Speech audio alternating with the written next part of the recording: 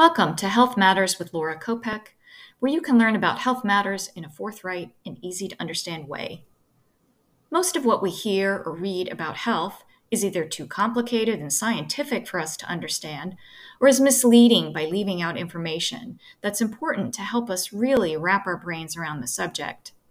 Taking charge of your health means we should understand our bodies and how our health happens in a different way. I'm your host, Laura Kopek, health educator, traditional naturopath, and functional practitioner, and today we are discussing the immune system. Okay, the most important thing we need to understand about our immune system is that it needs to be properly cared for before we need it to be activated. So, the easiest way to explain the immune system is an analogy I like to use, comparing our immune systems to battles with forts, military operations, and even special ops. Military have a special way of life and training, and military troops cannot work best if too soft and lazy, but also cannot be overworked and overtired. They also need proper equipment and resources. First, a lot of our immune system is in our microbiome, in our guts. In there, we have something called phylums that are like forts where organisms cluster together. All the organisms in our guts are social in nature, and they are considered some of the most intelligent organisms on the planet. They are also in the trillions and are unique to us, just like our fingerprints. Pretty cool stuff. And when they socialize together, they take a primary mission, if you will, either to be inflammatory or to fight inflammation. Based on the food we eat and the supplements we take, we provide supplies for these organisms to flourish.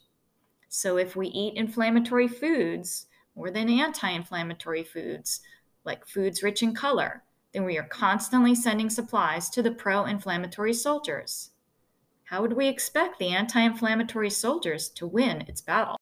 Let's talk about the other side of our immune system outside our guts.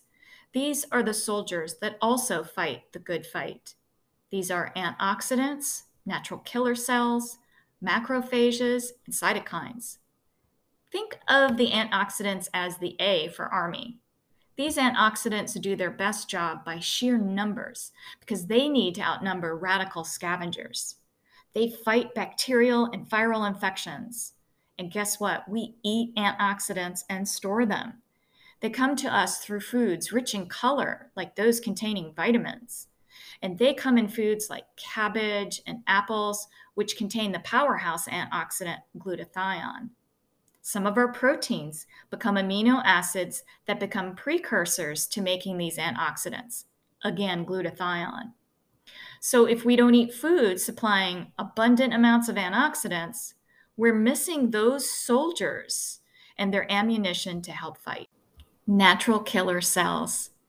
They are basically a special type of white blood cell in our bloodstream. Think about these as the Navy, since they are restricted to the bloodstream.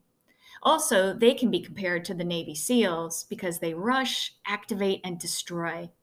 They are most active within the first 3 days of an infection and are important to store up in advance of an attack because they work best at the onset.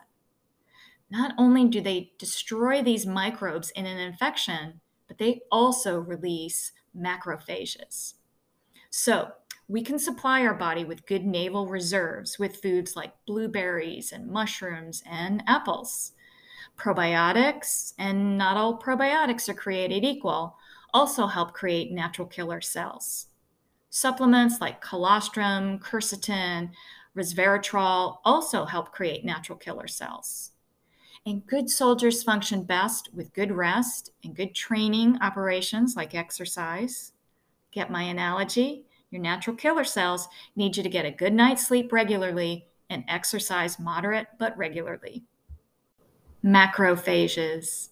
Can you guess where I'm going with this one? That's right, the Marines. They are also a special white blood cell. They secrete, engulf, and digest the bad guys. How cool is that? They are found in our tissues within the lymph system, the lungs, liver, and the intestinal tract, to name a few. Foods such as pumpkin seeds, cucumbers, cabbage, and dark leafy greens, and apples. Again, remember that saying, an apple a day keeps the doctor away? And the last is cytokines. These are a little bit more specialized and a little bit more tricky. I like to think about them as the CIA because they can also become double agents working for and against us. When they're working against us, we call this cytokine storm. Sometimes the immune system can become overwhelmed or overstimulated. This is especially complicated with viruses. A virus may begin adapting to its environment within 15 minutes of entering the body. To think about this in terms of the current working analogy, think if a virus was a soldier that wore a blue hat. Okay, a blue hat with feathers we'll call spike proteins. In a viral replication process, soldiers wearing blue hats with feathers are going to take a person's fusion cells as prisoners of war and either turn them to their side or use them to replicate the virus. Now, imagine all our military is wearing green hats. So we need our military to be plentiful, well-trained, and ready for battle. Swift to engage and recognize the blue hat soldier before the virus becomes a blue-green hat soldier, and we can't spot the enemy as easily. If we do not have a well-equipped and working military, i.e. immune system, we are so vulnerable to an attack and being defeated for a period of time maybe unknown to us because we can't inspect our military as one would want. So there's another side to this. If our bodies are being bombarded with foods containing chemicals like preservatives or artificial colorings or high in sugar, then our immune system is fighting all the time against the food ingredients that look like bad guys because our body only really recognizes food containing DNA and RNA and vitamins and minerals and aminos as being good for us. And remember, these unhealthy foods also arm and populate the organisms in the forts that work toward inflammation. This type of diet can also severely deplete our body's ability to work best when under attack.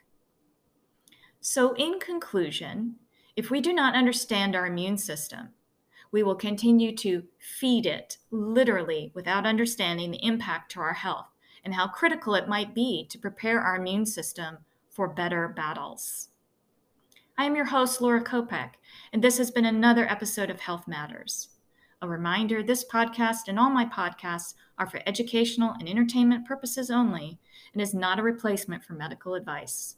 For more information, head to my website, lauracopec.com, and remember to eat an apple today. Your immune system will thank you.